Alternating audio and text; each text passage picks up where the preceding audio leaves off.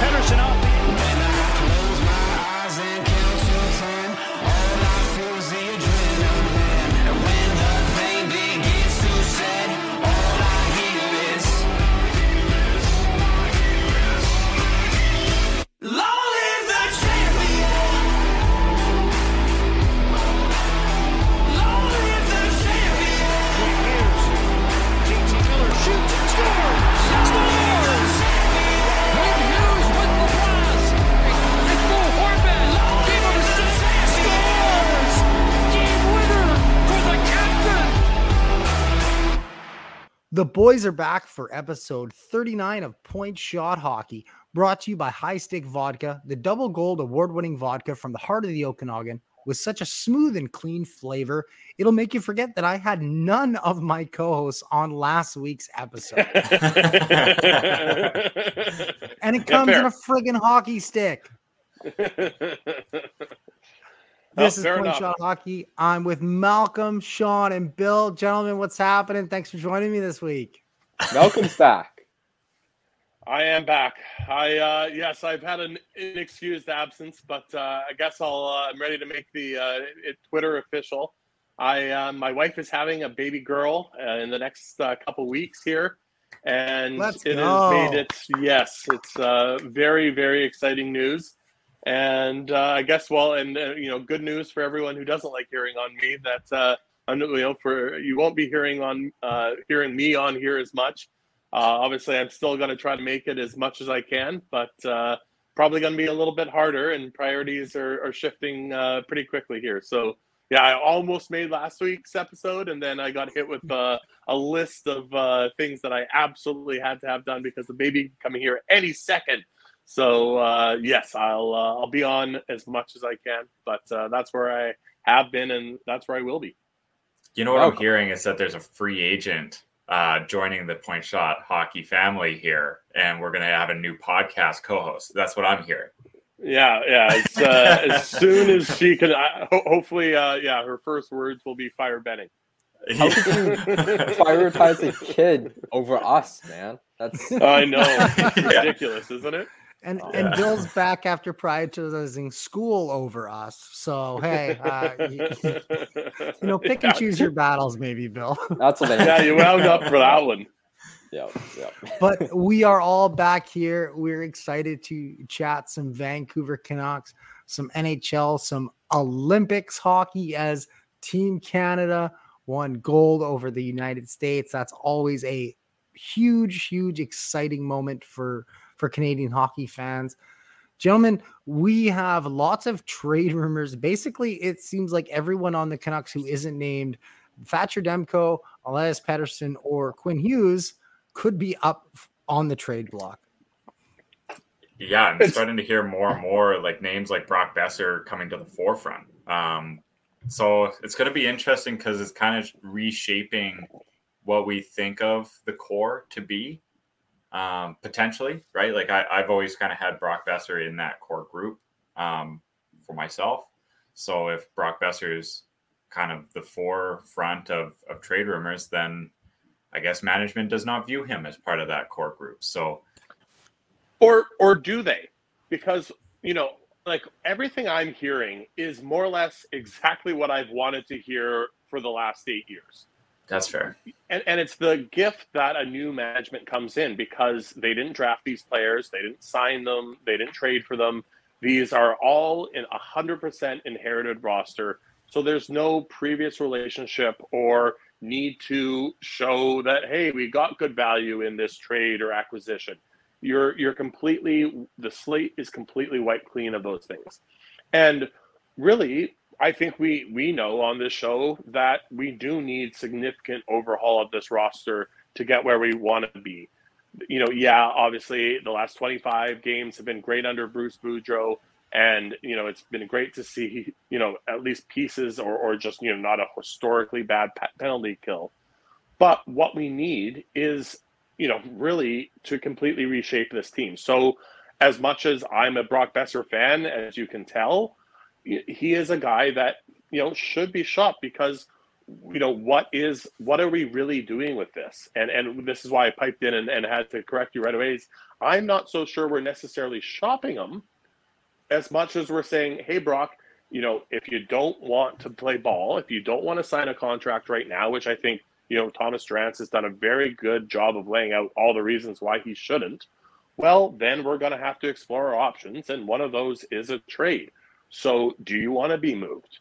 And, of all places, like, it's kind of a weird link. New Jersey, you want to live in New Jersey, Brock? Do you want to be qualified at 7.5 in New Jersey? Like, that's it's maybe a little different, a bit of a position. So what I'm hearing, this is great messaging to both player and agent that, hey, if you don't want to sign a contract, which I understand all the reasons that you don't want to, maybe it's a little bit more interesting when plan B or another option on the table is a trade, and with all due respect to the good people of New Jersey, to New Jersey.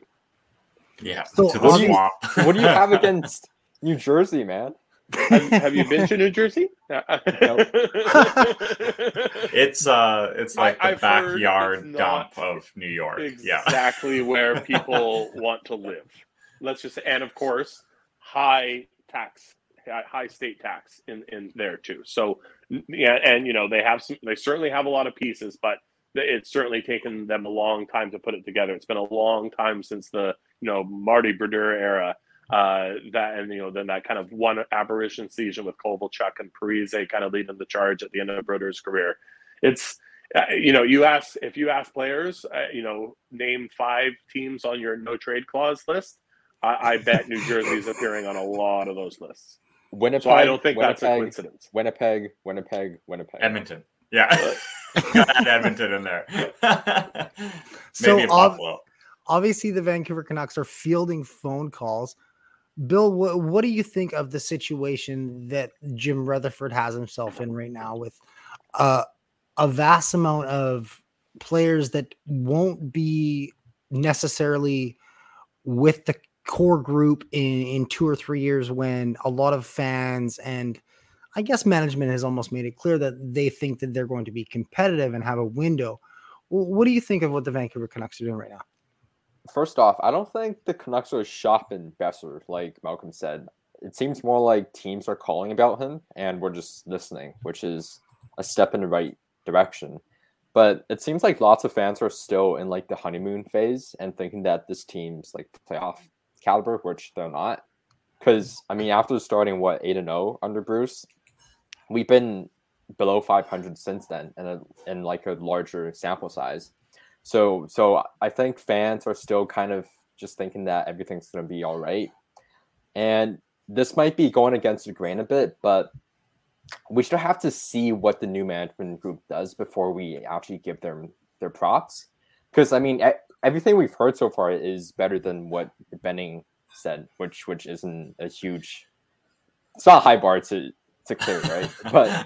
But we actually still have to see what they do before we say if it's the right thing to kind of execute or not. Because like the recent reports about how they might be looking to move Boeser instead of Miller is kind of concerning. I mean, again, like lots of people have talked about this, but Boeser's 4 years younger. He's not as good as Miller, but that timeline fits a lot better. And also the fact that Miller's probably not going to re-sign here next year. Like, why would he, right? Like, he's American. He might want to go home. And this team's not anywhere close to contending. So I just don't see why we would be shopping Boeser instead of Miller instead. Well, we really don't have the money. Like, there's kind of 2 motivations for me as a player to sign somewhere. Do I have a chance to win? And how much money can I make, right? And Canucks are kind of in that position right now where they can't really offer either to Miller. So I'm with you. I don't see him re-signing. There's really no real motivation to. He's not from here. There's wide speculation and reporting that he wants to go back home, and a lot of COVID protocols are the reason for that. I've been kind of thinking about this a lot because the messaging and the optics could be concerning, right? But I think a lot of it is gameplay. And we're just not used to seeing that in Vancouver for a long period of time here, where we're used to Benning just being very bluntly honest about his intentions to a point where he has no poker hand. Like, he's holding his poker hand backwards, right? Like, that's how Benning was playing. And everybody knew his cards except for him, right? Whereas now it's the opposite way, where Rutherford is playing games with Chris Jury back and forth through the media. And I think a lot of what we're hearing as far as like best rumors and, oh, we might keep Miller. Maybe we don't know what we want to do with him. Maybe we want to extend him. We can trade Besser and we can extend Miller. Is them holding that power in those negotiations and saying like, no, you are going to have to pony up if you want JT Miller. You're not doing us any favors by acquiring him, because we view him as a very valuable piece, and we do view him as a piece moving forward. So if you do want him, you are going to have to pay to get him. And so that's kind of how I'm viewing it. But that said, like you said, until we see any movement of the actual roster and not just the front office, the jury's going to be out on this management just yet, because it is unproven so far, because we haven't actually seen any tangible moves to the roster. I just see a lot of gameplay, and I love that. I do love that. I fully agree with you. I think what we're seeing is a lot of gameplay, right? Hey, we don't have to move this player. And of course, those GMs can't talk to Miller or his agent and get an indication that, maybe they're not willing to resign here, or that's tampering. And we'll take, whatever, draft pick or compensation we get, when that gets exposed, and hey, more great gameplay, right? So, I'm 100% with you, Sean. I think that that's exactly what we're seeing. We have this power, same with Garland, right? Like, we have all these pieces, and, hey, we don't have to move any of them.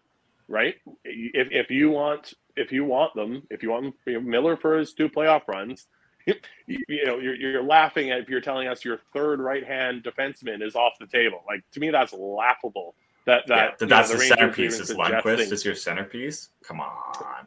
Like piss off, right? Like, and that's exactly what they should have done is hang up the phone immediately and say, hey, look, and start letting it be known that, yeah, we're listening on Besser or we're listening on Garland, because, I certainly think that there's a world where we move 2 out of these 3 players. And obviously my preference would be Besser to be the one to keep.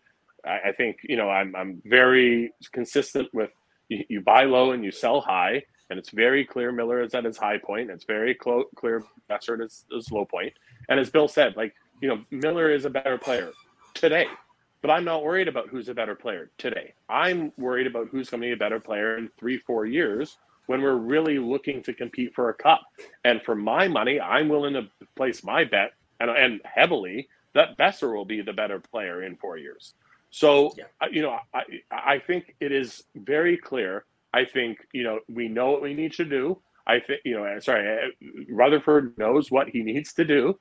And he's going to execute on it, because as we kind of said before we jumped on here, like we're used to a February trade deadline, so we just kind of have it instinctively in our clocks that, hey, we should be expecting these trades right now, but it's not until March 21st. So like we still have a lot of runway.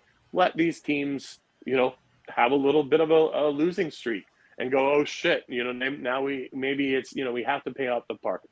When the Rangers are playing as well as they are right now, maybe they're going, hey, maybe we don't want to disrupt the chemistry. Allow the time. It's not like Miller has a huge injury history, and I'll knock on some wood right now even saying this, but it's not like there's a massive risk there. And again, if he does get hurt, well, then we trade him in the summer. And these packages of, Lundqvist, Scheidel, Kravtsov, those will all be available. And there'll be the added benefit of actually knowing exactly where those first-round picks are. So we may prefer to go with one team's offer and one team's first-round pick over the other based on how we project the draft out too. So, more teams bidding. Because exactly. The cap is easier to navigate in the offseason. So exactly. So if you take the Godfather offer you can't refuse now at the deadline, because it's a Godfather offer and you always have to take that kind of value. But if you're only looking, or teams are only offering fair value, which I don't disagree that package is probably fair value, but that's not blow your socks off. We got to take this offer now because this is, the best offer that we're ever going to get. Like, I would be absolutely stunned if that offer is not still available to us in the summer. Yeah. So you guys mentioned, gameplay and positioning. I think that this management group is really taking that to heart. And like you said, not wanting to show their poker hand right away. Bill, do you think that, that's all that they're doing? They're kind of positioning and setting up a game plan against other general managers and trying to get the upper hand? Or do you think that we might not see any moves this offseason and the Vancouver Canucks might just stay pat, being so close to a wild card spot right now? I think it's just all posturing through the media. Okay. Remember when Benning was fined for tampering when he made those comments about Subban and Subban Stamkos? and Stamkos? Those were good times, eh? That's what I mean by holding your poker hand backwards. Like, that's a good way of putting it. To me, it's more go fish. Do you have any second round picks? Yeah, I do have second round picks here. Wow, yeah, I have 4 of them through different years. You could have all of them. Yeah. So something really curious that you guys brought up in the last segment that we were talking about here is kind of a honeymoon phase with the players, and it's over now. Like, Jim Rutherford doesn't have that. He hasn't been married. He didn't go to Cabo on the honeymoon with any of these guys. He's coming in, and if he wants to move people out, he's going to move people out. And I think that's kind of refreshing because so many times you see, a GM's first draft pick. Oh, they're so That's hesitant. their guy. Yeah, that's their guy. They're hesitant to move it. Or, this is their Bo Horvat. He's my captain. I drafted him as the future of my organization. Well, Jim Rutherford doesn't have that. So it seems to just be like the organization is going to move forward in whatever is going to best suit the Vancouver Canucks organization. Well, and I think that's a good thing for a number of reasons. One, there's so many bad contracts on the books that he doesn't have to stand by or admit we're bad, and it's a bad look on him. Where I immediately look at OEL, right? And as much as he's playing better of late, especially with when Quinn Hughes was on COVID protocol, he stepped up offensively. But that contract long term, we need, and I'll stick by this, we need additionally beyond this year, we need 3 good years out of OEL. And that's a lot to ask for with a player on his trajectory, with his contract status, with his age. That's a lot to ask for. And he's not going to be married to those types of deals. He's not going to be married to the Tucker Pullmans that he took a big bet on, or the Tanner Pearsons that he took a bet on. Rutherford's already traded Pearson, right? So it's just going to be interesting to see what kind of happens from here. I do think that there's a lot of I don't know why, but sometimes it's hard to evaluate the players that you watch all the time in correlation with the rest of the league, where they fit value-wise in relation to, an Eastern Conference team. I think about Besser with this because Besser brings a lot more to the game than scoring, but that's the part of his game that gets the most recognition. And I mean, obviously, right? He's got the shot. He's a great scorer. When he's scoring, he scores in bunches. But that's there's sexy stuff. Yeah, that's the sexy stuff. But there's so many things that Brock Besser does throughout the game that affects the game positively for the Canucks. Without scoring. Oh, he's great on the boards. He's a fantastic board player. He's a really good defensive player. He's a very good defensive player. He's very smart. The underrated playmaker. Underrated playmaker. The thing that I think holds him back in the public perception is that he's not a burner, right? He doesn't have this blazing speed, and he doesn't have these huge, sexy back checks. He's just he's in good positioning. He reads plays really well. He sees the ice very well. And when he gets an opportunity and he's hot, it's going in the back of the net, right? But if if he's on a cold streak scoring wise, you just see him kind of sniping logos, right? And it's oh man, this guy does nothing. but the players aren't looking at the nuances of the game. Like the camera is not watching on TV, watching Brock Besser winning board battles, right? But he's winning those board battles. So I think we got to change our mindset of who Brock Besser is. He's not just like this. He's not Ovechkin, right? He's not this pure goal scorer. That's not his game. And as much as we saw so much of that in bunches throughout his career, that's not the entirety of what Brock Besser is. And I think we got to kind of get out of that mindset of kind of putting him in and he scores goals, and if he's not scoring, he provides nothing. That's not true. I almost kind of wish that his rookie season didn't just like burn that perception into our minds. Yeah. I mean, like he does seem kind of like a different player when you do compare him with his first season. But he's a much smarter player. Honestly, I think he's matured really well. Yeah, I've got no doubt that he's a better all-around player right now than he was before. But it's just that his first campaign was just like that. It was electrifying. Yeah, exactly. Yeah, no one had a book on him. And, of course, the other thing is the Canucks, we were so desperate for someone after the Sedins and just, to cling to as the face of some hope during, what was an incredibly dark era in our history. And Sean, I thought you were going to eventually hit on this point, but back to, again, just, Rutherford and not being beholden to the contracts and a lot of the players you named too. The other real key to that is the no trade clauses or the no movement clauses or, Halak's bonus deal. Sure. You don't have that same, I didn't sign you to this no trade clause. And I know a lot of players or a lot of fans go, well, hey, they sign these trade clauses, it's their right. And of course it is. But you would be surprised as soon as someone is asked or told, hey, we want to move you out of our organization, we don't want you here anymore for whatever reason, that, guys don't really want to stick around much longer or at all. So, they typically then give a list of teams that they're willing to go to because all humans want to be wanted.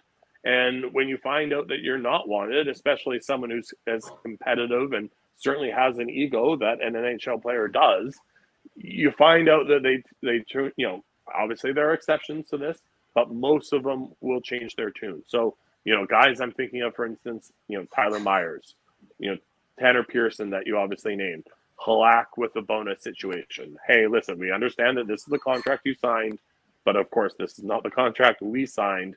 We can't have that kind of cap liability due to our cap problem. We're going to have to work something out here because, we don't want to sit you, but we have very few other options because we simply can't, burn $1.25 million. Or I think he's actually slipped under his save percentage bonus now too because of that horrible start. We don't have $1.5 million to be good guys. And, people go, oh, well, what happens now? No UFAs are ever going to want to sign in Vancouver. No, because that's not going to be a problem if you don't have any money to sign them with in the first place. Because a GM who didn't sign a contract didn't want to have to pay a bonus overage to a cap-strapped team. Like, I assure you that, people are going, well, hey, they spurred this 36-year-old backup goaltender who was there for 6 months. No, like, please. It was also between two management groups. So, like, we have to keep that in mind, right? Because, like, that was the previous regime. And, like, we've got a whole new system now. So, and you always hear this idea coming from, oh, well, if they do this, then what message does it send to the younger players if they're just going to go ahead and move? It sends the message that we want to win you a Stanley Cup. And that you're not good enough right now, which is very obvious, right? Like, these players aren't stupid, right? And they're professionals. They're professionals. They've been on teams. There's been trades.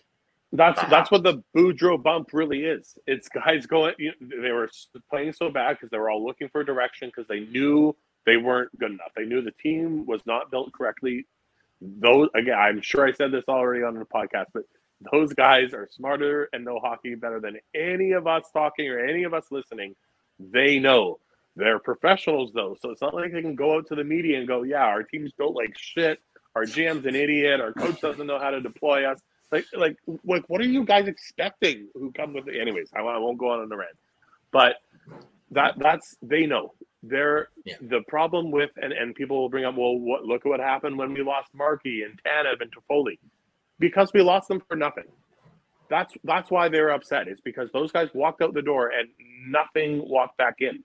If top prospects, if first round picks are brought in instead of nothing, I assure you the players will have a different reaction. Like as far as like concern, it's -1 on actual concern of mine that the players are going to be upset, or if we trade JT Miller, that Pettersson and Hughes are going to ask for a trade now. Like, no. Yeah, it's just ridiculous. Like, you have to also consider where the team is at the time, right? Like, when Markstrom, Tanev, Toffoli, Stetcher all left, like, the team had bought in at the deadline to get Toffoli. They had just recently gotten Miller just before that, right? And so they were watching their team build, and so they were seeing the progression going very much like towards we're going to go for it now, right? That's exciting as a player. Then you have some moderate success in the playoffs, and you're like, okay, that's step one towards where we're going. We're going to keep going. Success is going to be linear for us right now. And then you take a massive step back. Like you said, Malcolm, getting nothing back. Yeah, that's demoralizing. Nothing back. Those are like key contributors for you. And you just walked away and you added nothing in the offseason with that space, right? Nothing of value. So, yeah, that is demoralizing, right? So, I mean, take that and now put it into today's shoes where you're clearly not good enough. That previous regime was all fired. Now you have a management team that's new, that's got very direct and positive messaging towards their intentions. Like Rutherford and Alvin aren't hiding what their thoughts are of the team. Like, hey, Rutherford, what do you think of the team? I think we have a good goalie, right? Like there's no qualms about where they think this team is at, right? They're not getting fooled by this Boudreau bump that happened at the very outset and then had all the same issues that Travis Green's Canucks did start leaking back into their game because, surprise, it's the same roster. And just like we were all saying, the PK is still going to be bad if you got nobody on the PK. And, you know, it's going to be totally different. So, like, I look at it and I see a potential Miller trade, and that's not disruptive in the same sense, in the same way as, you know, Jacob Markstrom and Toffoli and Tanev and etc. all just walking away. That's totally different. Totally different. And like, again, what are you expecting Rutherford to say? Like, he's not going to come out and be like, oh yeah, this roster is shit. They're all terrible. Everyone's got a bad contract. Like, he needs to sell these players to other teams and try to get an asset and rebuild them. Like, he's not going to start tearing the team apart. Like, it's like sometimes you see these quotes and people are like, oh my God, look. And you're like, what were you expecting him to say? Like, again, maybe we were just conditioned to, have some moron just blurt out exactly what he was thinking for the last 8 years that I honestly think that's happening. And that's, what's creeping into a lot of our minds. Because as much as there have been no hockey player transactions, I think, to say we haven't seen any action yet is obviously a misstep. Because Rutherford came in and said, we're going to have this big staff, we're going to be diverse, and he went out and did that. And I think we're all really excited about each and every single one of those hires. Totally. And without getting too much, we, have firsthand knowledge about some of that staff's opinions on, let's say, a JT Miller. Do we really think that she's a shrinking violet in that room right now and not expressing her feelings as well about that player? I think not. And what we've heard is that Rutherford thinks very highly of that person in their opinion. So again, I'm not sitting here worried or panicked. I'm going, this is exactly what we should hear. This is exactly what the messaging should be. It shouldn't be, highest bidder, we're trading JT Miller, line up your best offers, then we're going to take the best one, right? Like, this is exactly what we should be hearing. Like before, okay, so Bill, before when Jim Benning would say something, he would say, I like player X. What would you think? Like, player X is now untouchable, right? you're like, that guy, they're not moving him. They're probably signing that dude to an extension, right? I don't think I can say on a podcast what I think. Right. But then Your subtle little laugh done it enough. Yeah. You'd have to bleep it out. You'd have to. But then like you've got Rutherford where he says the exact same thing, and you're like, okay, he's boosting trade value up here. Like and that's where I know a lot of people were concerned, especially with like, I think our defense, we can make do with it. Well, like, obviously not. Like, Bruce Boudreau has even come out to the media several times and been like, basically saying, I would love if we had completely different pieces than we do here, and I can't play my style because look at this blue line. Some speed would be nice. Yeah, speed, puck movers. I can think of one guy that fits that bill, and the other guy is in Abbotsford, right? So you need a lot of changes on the blue line. I don't think that Rutherford and Alvin are suddenly like, yeah, you know what? This is actually a good blue line, and the problems are with the forward group. So, I think it's a lot of posturing, and that excites me. I think that obviously if you looked at the words, if those exact same words were said by Jim Benning, I'd be like shaking, right? But that's not the case anymore. So I have a lot of ease with it, and I actually really get excited with the fact that this type of stuff is actually said, because you could kind of read between the lines of what they're trying to do, and I think it's working, which is great. Just to point out, Sean does look 10 years younger now that Benning's gone. So yeah, the world's sunnier. If I had any gray hairs or wrinkles, they're gone. Yeah. Any handshakes are gone. Yeah, it's good. Everything's great now. Yeah. So we've covered everything kind of off the ice. What do you gentlemen make of the Vancouver Canucks play on the ice? Because I mentioned earlier they're only 3 points back of the wild card spot. They're giving Canucks fans this false sense of hope, and we're not really seeing everything that we can from all of the players that the Canucks have, and some of the key components like Elias Pettersson, who has still yet to, I guess, completely break out of his slump. What do you guys make of the play of the Canucks on the ice so far? That Sharks game was going to give me a heart attack. They scored with what? 1 second left?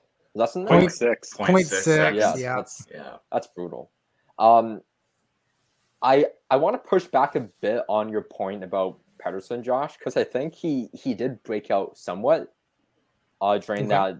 There was like 10 games when he scored 6 goals or something like that, and had 9 points, 10 points.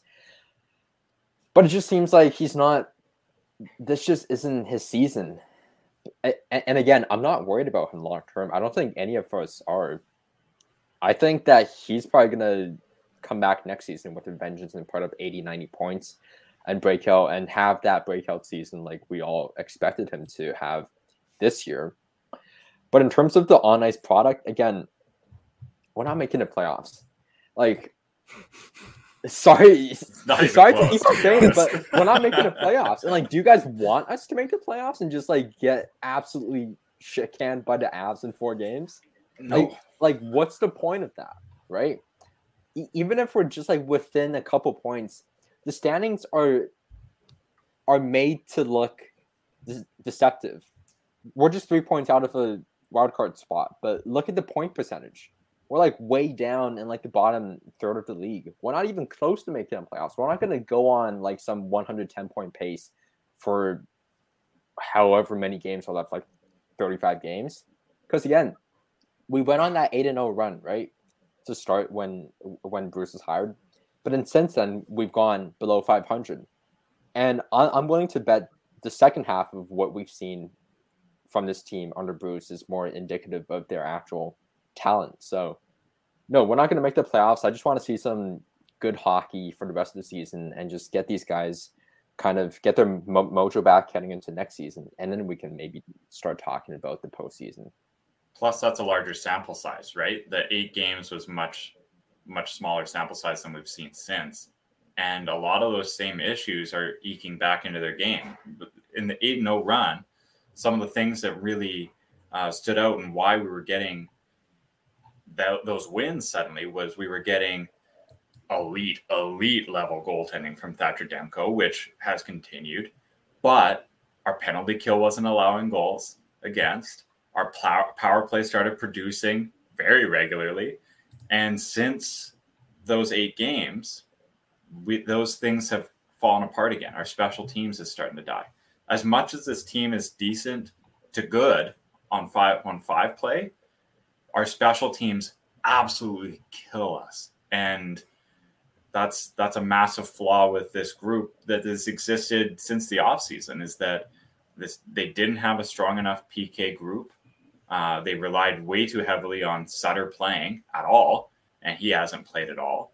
And then for power play, they just look completely discombobulated, and they don't get the chances and the production that we've seen previously under Newell Brown. And, you know, maybe that's something that changes over time. Maybe that changes with some personnel changes, either on the bench or on the ice. But those problems existed before, Bruce, and they're existing again, which just kind of strengthens your point that this is pretty indicative of who they are, because we have such a large sample size, and we cannot put all of our eggs in a basket of this tiny sample size when a change first happened. That's like Edmonton right now, right? They're experiencing the same bump under Woodcroft. This isn't the real Edmonton Oilers either. As you kind of said before, like it's just such a different feeling with this management versus the old one, because, you know, you don't have that imminent sense of dread. So, like, to me, you know, the fans that we're hearing from are the small group of people who are still clinging to their bad eight years of takes and not wanting to come to terms with the fact that they were wrong. So they're desperate to try to say that, oh, look, this roster is actually good. It was all Travis Green. Benning actually built a good team. You know, they are fewer and further between, and, you know, like, just let them go and rant in their little corners by themselves and let them go. That message is not being heard in the Canucks management room. No. That's not what they're discussing. They know what this team is. So, you know, like, it's literally of no concern of mine, where it used to be of grave concern, because we knew that's what management was like too, that they were just tremendously impatient and desperate to actually produce some wins that they couldn't. So they just kept robbing from the future to pay the present, and we have, like, this terrible mess on our hands. So, you know, like there's no doubt in my mind that the management group knows exactly what they need to do, and they're just plotting out the best course about doing it, and I think hitting all the right chords in the media. So, you know, again, you know, we know what this team is. There are some good pieces, there are some redundant pieces, and then there are some, you know, bloated pieces and some bad contracts. Like, you know, like how frustrating is it, this, you know, this Travis Hamonic situation? You know, we need to play him, though, because we need to try to produce some kind of trade value, or, you know, like, you know, like, get any modicum of consideration just to get him off the books, because that's just a brutal use of $3 million if we have to bring him back next year. You know, honestly, if we can't take any buyers, I look at the buyout, which I looked into. It's 1.6 next year, and then $600,000 the year after that. I certainly would prefer that than bringing his sorry ass back again. You know, like, Luke Shen has outproduced him and outperformed him in any measurable way at $850K versus $3 million. So, like, I'd say Kyle Burrows, same boat.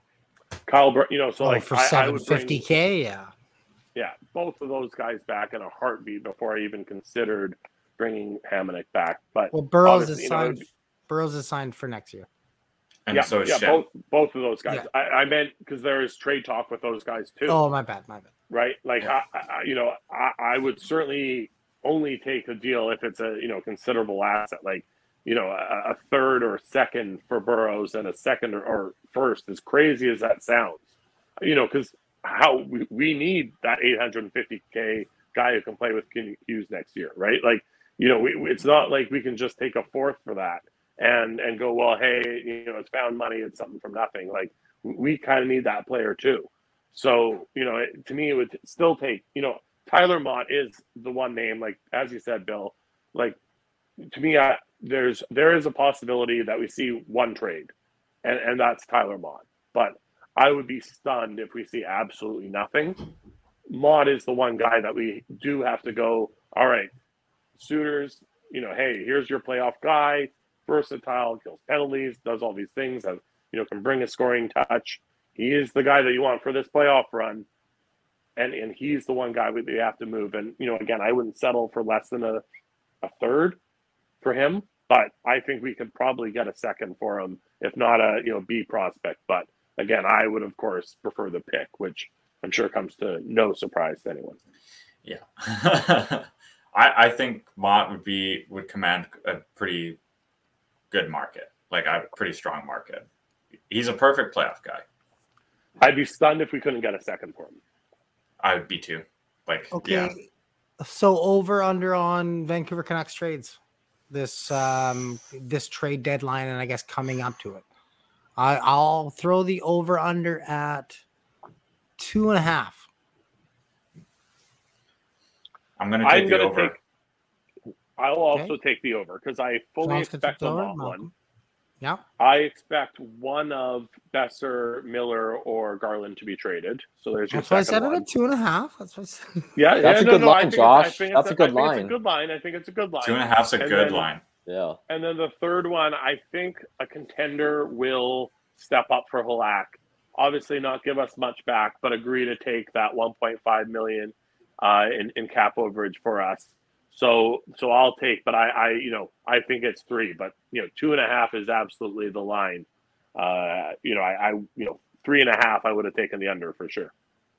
Yeah. Yeah. I think it could really go on each side. Bill, over under. Do I have to pick? Yeah, absolutely. Yeah. Yes, because And we've you have to absolutely show us just the thrown you on the $50 spot. that you're putting on the bet now. I'll go over. And you have to show your work. Please show your come work. on. Yeah, show your math. Yeah. I'm still take the thinking over about too? the school stuff. Come on, give me a break. Yeah, I know, that's why I'm ripping you this. I think it's going to be the under.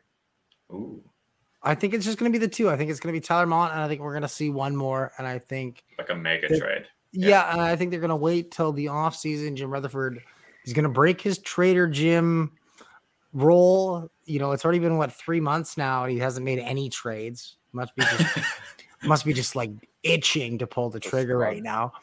But I think that he's going to be a little bit smart about this. He's going to wait till the offseason. He's going to get his suitors in place, figure out exactly what he needs to do after the organization that he's got together has kind of looked at everything and figured out what the Canucks are going to do and how quickly they can retool this, I think is the word that Patrick Alvin has been using and Jim Rutherford.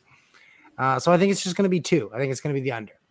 I do think the offseason is fireworks. Like I think it's going to be big. Like whatever happens at the deadline is simply a precursor of what's to come at the draft and then the offseason. It's going to be a fun several months here in Vancouver for Canucks news.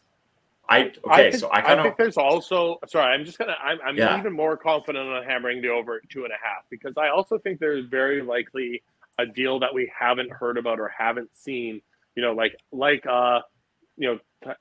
Myers or someone with term and cap hit that we haven't necessarily seen that we will see move for very little. The real return, of course, will be the cap relief. So, I'm pretty confident we're going to see at least 3 trades. And I think the deals that most people aren't talking about now is like the kind of like the mid-tier ones between guys like Pearson and Dickinson. The Pearsons, the Highmores, Highmore's untouchable. Don't touch Highmore. Not according to Yannick Hansen. He's like, nah. I love Yannick Hansen.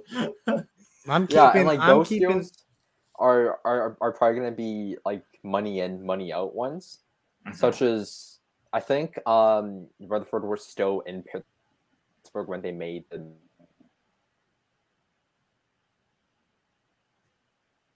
I think we lost Bill. When they shoot. made the. Did This anyone- is like when I tried Da, to tell da, that story, isn't it? Can Yeah, anyone- exactly. Can Right anyone when it got to guess the good part. what the deal they made the trade for was? Oh, we got him back. So they made the He was trade still for. in Pittsburgh when he made the trade for. Hornquist and Matheson. Oh, okay. Yeah. Yeah. Oh, yeah. That's money in, money out, and I think it worked out for both sides. I mean, like the Pens got Yeah, it worked. Yeah, it worked out for Pittsburgh. the Pens didn't look too good when it first came down, but Matheson's been all right for them, and Hornquist has been obviously good for the Panthers. Yeah. One of those rare deals that's truly worked out kind of for both sides. The other one that I could very much see that we haven't mentioned on this podcast because we heard Pavel Zacha's name, and the rumor out of New Jersey is that the reason that they're looking or what they're really looking for is guys with some term. And because it's hard for them to attract UFAs for the reasons that I already mentioned previously. So a guy like Dickinson, a guy like Poolman, again, of course, not a guy like Tanner Pearson because he would have to waive a no-trade clause, which I don't see him doing to New Jersey. But those kind of guys I could see, for Pavel Zacha, which, isn't, we're not looking at him as like a future cornerstone. We're looking at him as an expiring contract. So, a potential to re-sign if, he does look good, but, he's got a qualifying offer, I believe, over $3 million coming. He's not worth that. I wouldn't expect New Jersey to qualify him at that or any acquiring team.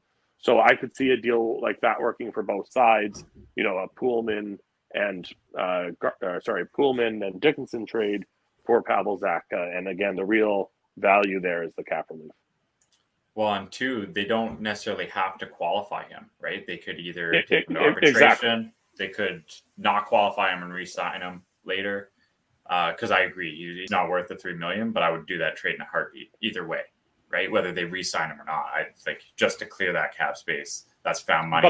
If he ends up being good, bonus. And as much as it works out for us, I think it also works out for New Jersey because they bring in two guys, and as much as we like to crap on Pullman, he's not been terrible, and teams are always looking for that right-handed bottom pairing defenseman. So I wouldn't be stunned if we see a Poolman deal and a Dickinson deal, maybe together, maybe separate. But the more I talk myself into smashing the over at 2.5. Well, and I wanted to throw this out because that just kind of reminded me of this. So I don't particularly like if I was a betting man on this, I would bet that Halak does not move. But I was kind of playing with different ideas on like trying to move him because one, there's not a lot of contenders that are looking for Halak, right? But there are a few. There are a couple. So like a couple that come to mind would be potentially in Minnesota, potentially Pittsburgh. I think Pittsburgh is the strongest case for it. I like that one for sure. And then one other one that I can think of that I really like and potentially Halak might like too is Toronto. And Toronto, because they're not sold on Mrazek. So we don't often, we almost never see three-way trades in the NHL, but there's one that makes perfect sense if it were to happen. And it would be Halak to Toronto, Mrazek to Edmonton, and Koskinen to Vancouver. That would make the most sense for anything because Koskinen's an expiring contract. He's gone. You don't pay the bonus. Who cares about the cap space this year? You'll make the money work, right? You're just taking him to clear cap space for Edmonton to fit Mrazek. Mrazek has term. So Edmonton finally gets their a goaltender with term. And that's the only part I don't like, though, because again, but Mrazek's not that good. That's the right. thing. He's okay, but they traded terrible goaltender for an okay goaltender. I'm just, my thinking. That's the only breakdown there is that does Edmonton think Mrazek now is going to come in and solve their problems, and they're willing to allocate the cap space to him in the future? Other than that, I like it. They did trade Caleb Jones for Duncan Keith. So and of course I was Can thinking re-sign a that, 40-something-year-old identifying a Mike bad Smith. goaltender, that certainly does sound like something Edmonton would do.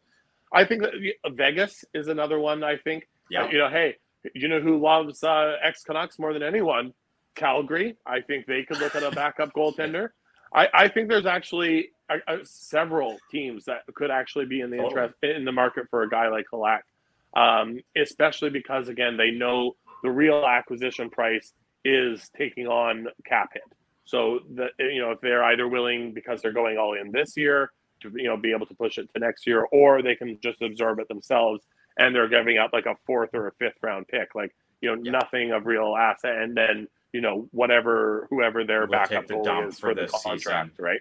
Yeah. Exactly. So I think that that's why I think that there is going to be I think there's going to be when it comes down to the end of the season, and it's, do you want to play in the playoffs and potentially set yourself up, because of course, again, Halak, maybe we're talking about this bonus next year. He still needs a contract, or still wants a contract for next year.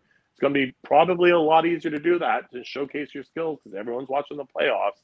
If you get into a couple playoff games because the starting goaltender gets hurt or goes cold, now I think you're looking at a far stronger opportunity. So of course that would be my sell, and I'd be stunned if Rutherford hasn't thought of that too.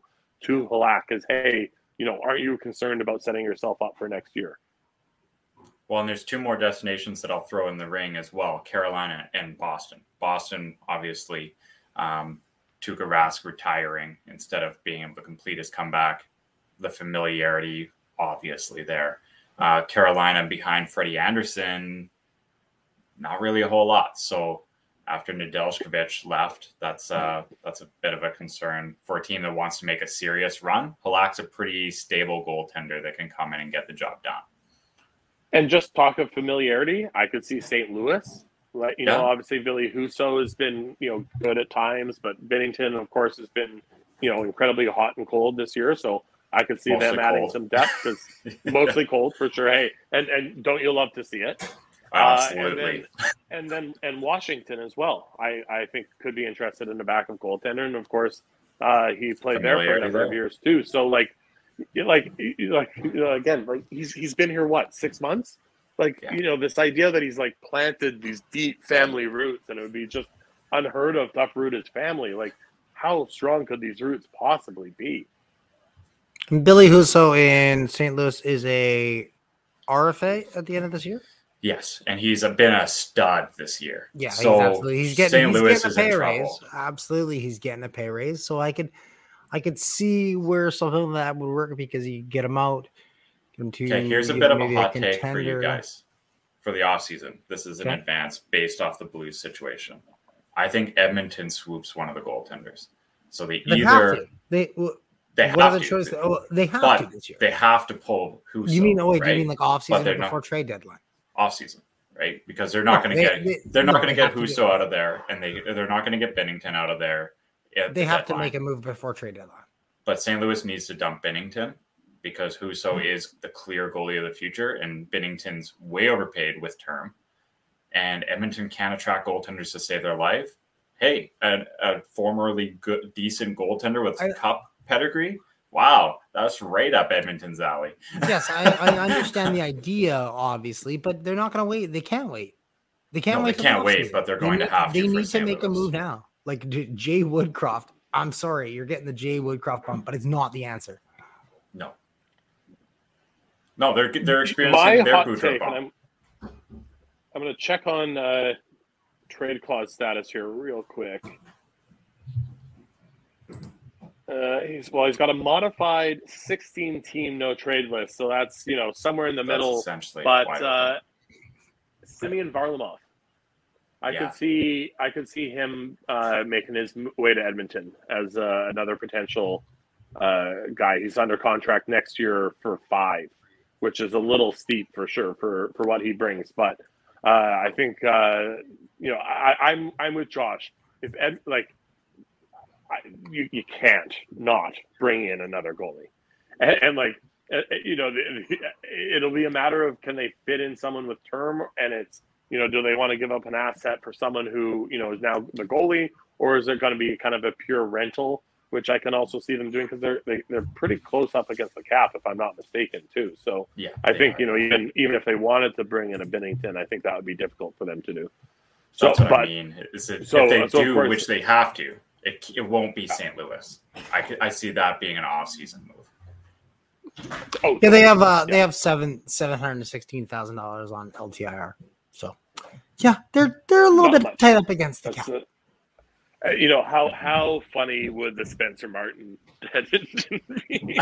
Well, even if it's something like that, like you can't stick with the status quo if you're Edmonton. I don't care what kind of a move it is, even if it's just a really young or a low contract. You still have either Mike Smith or Koskinen. You're bringing someone in. You can't stay pat if you're Edmonton right now.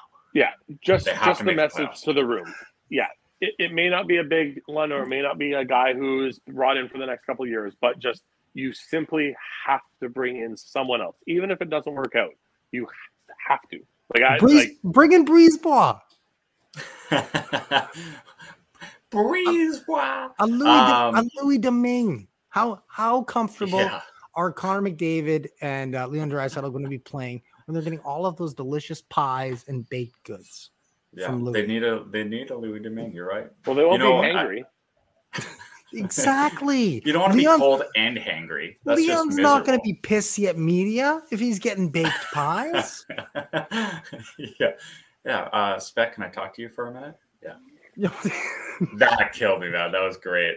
That's pretty good. That's not going to happen with Louis. Okay, it's not going to happen with any other goaltender. And I think, as much as it would probably be the right decision to wait until the offseason for Edmonton to make a smart hockey goaltending decision, they can't. It's just That's why it's I like just another that three-way year. trade idea. Is that it benefits everybody. Everybody wins out of it, right? Vancouver doesn't win out of that. Absolutely, they do. They Just don't because pay they clear the Halak cap bonus. for one, just because they clear the cap. Yeah. Well, they can. if they want to- I'm absolutely willing to make that trade as Vancouver.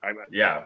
If anybody's iffy on it, it might be Toronto, but they're actually gaining as well because they're acquiring an expiring contract and ditching Mrazek, who hasn't really panned out for them. So they win as well. Everybody wins. Toronto's the one I definitely think. Toronto's the most, I think, down for this trade. To me, it's Edmonton who's still the one that probably doesn't do it. And then the other issue that I obviously, I don't know if you've looked at the numbers, but of course we're bringing in, I think, Koskinen comes in around a $4 million cap in. So that's awkward maybe to make work unless we're be able to move out There would have to be Pullman another or move. Verland or Dickinson or something like that. But There would have to be value-wise, some kind I of like it. Yeah, and I think if you're Edmonton in that situation, you end up with Mrazek, you try to tandem it, right? Like you let Mike Smith in the offseason go. Mrazek coming in is like, hey, we're at least having a new goaltender. And then in the offseason, you target that St. Louis situation, right? And then either you have a good to decent backup in Mrazek, or you have a potential tandem that I don't think works, but Edmontonians probably would think works in Binnington and him. So at least you have new blood in net, right? Like it's not another season of Smith and Koskinen. Like you can't do that again, right? So I can remember the moment I saw the tweet that they brought back Mike Smith on a multi-year deal. I just couldn't believe it. Like in the year when all the goaltenders were moving around, like Holtby, Markstrom, all of them were bouncing around. Nobody wanted to go to Edmonton, and they were just like the kid at the high school dance with no dance partner. That was the funniest thing. And they had to dance with their teacher. The other team I'll throw up as an option for Halak is Colorado. Yeah. I don't know about you guys, but I still have no faith in Devin Dubnyk that's how much faith I have in him. Is I think of Darcy Kemper as Devin Dubnyk. Was that a perfect Freudian slip there? Can you tell me the difference between those two goalies? I can't. Either or. They are both injury prone. They both are streaky, and I would not at all feel comfortable if I'm Colorado going into the playoffs with Darcy Kemper and then Pavel Francois, to back him up. So I would also put Halak and again, like, sorry, Yaroslav, you don't want to go to Colorado? Are you kidding me? Like, Are you come kidding again me? with that? Like, Yeah. yeah. Like, all right. No, I'll you're call you right. back in 5 minutes when you get your shit together. If I'm Sakic and I'm looking at my team, that's the one Achilles, right? Is that you have that little nick on the ankle in net, and that's really how everything's going to crumble. And that's that all or it just would injuries, take. right? That was That's all it would it take takes. for Kemper to go down. There's a little nick on the ankle. and then you're turning to Francouz, and like, I would much prefer Halak over Francouz. Like, no way. No Not way even a question. no one would take Francouz over it. That would be insane. I'm just picturing like the corporate wants you to distinguish between these two pictures of Devin Dubnyk and Darcy Kemper. That's the same That's the same Not image. wrong. Not wrong. Yeah. I'm not That's taking the it same back. image. Yeah. As long as you have like the pictures of them, like their names being on the IR list right below them, like, Well, you can do them both in a Minnesota Wild jersey, yeah, right? that's true. Oh. Yeah, there you go. Yeah. Oh, fantastic. Well, gentlemen, I think that pretty much wraps it up. Unless you wanted to One touch more thing we wanted to touch on briefly before on the Canadian women's Yeah. gold medal. yeah. How clutch is MPP, man? Incredibly, for sure. like For- goal winning, Four gold Olympic gold winning medals. golds in multiple Olympics. Like, that's I know one of the things I've really loved since is like the Winnipeg Jets showing up to their game and all the Canada jerseys, and there was 3.54 million people tuned in for that Canada-US final, and that game awesome. took place in the middle of the night on the East Coast. That speaks volumes to me about where the intrigue and interest is in women's hockey if they're given the right platform and stage to do so. So I'm really hoping we can get one unified league for women's hockey, not this PHF, PWHPA. Just give us one league where all the best players are there. And I think, we're going to start seeing a lot more investment into their game, but also a lot more talent develop globally if they're given that kind of platform, which is only good news for hockey in general if you're able to do that. So, I have watched literally zero Olympics other than the third period of the women's game. I watched literally not a single second of the Canadian men's team or any. Like, I could honestly, truly, really care less about the Olympics. But that was the one event I felt compelled that I at least had to turn on for the third. And, of course, again, a great result. Of course, just being on Twitter, I followed it for better or worse. And it was, it was just a dominating performance from head to toe. Was there really any doubt during the entire tournament or before or after? It's fun to win like that for sure. I think Yeah. winning is always fun, and I think when you're having a winning product like that, and again, of course, you could stoke a big, you have that tournament, you have the playoffs, and then you have kind of a World Cup of hockey, just a U.S. versus Canada. And of course, it's cool to see a one-off, but how cool would it be to see like a playoff series, like a best of seven, after, so you have that leagues, playoffs, whatever they end up calling it, and then you go to something like that. I think that would create a ton of interest, a ton of buzz, and then just keep stoking that rivalry. Because again, as great as the growth is, I think we all the proof's in the pudding. Where the best talent is coming from. It's Canada and the U.S. So to be able to stoke something like that, and then of course eventually be able to bring in some European or other countries, I think would be really cool. And you can see the I love that intensity idea. that an event like this brings. Like these women are all teammates. They grew up and they played together years and years. And just something about that stage of setting the stage for high-level women's hockey that just and you don't just see it in the Olympics, right? You see it going back to watching World Championships between the Canada and US. There's that intensity that it just rivals and it amps up. And if the women's programs were able to just keep building on this momentum and keep adding to that, I would absolutely love to see it. And I think that, Malcolm, or you guys mentioned the numbers that the game drew, and I think we could only see more and more of it in the future.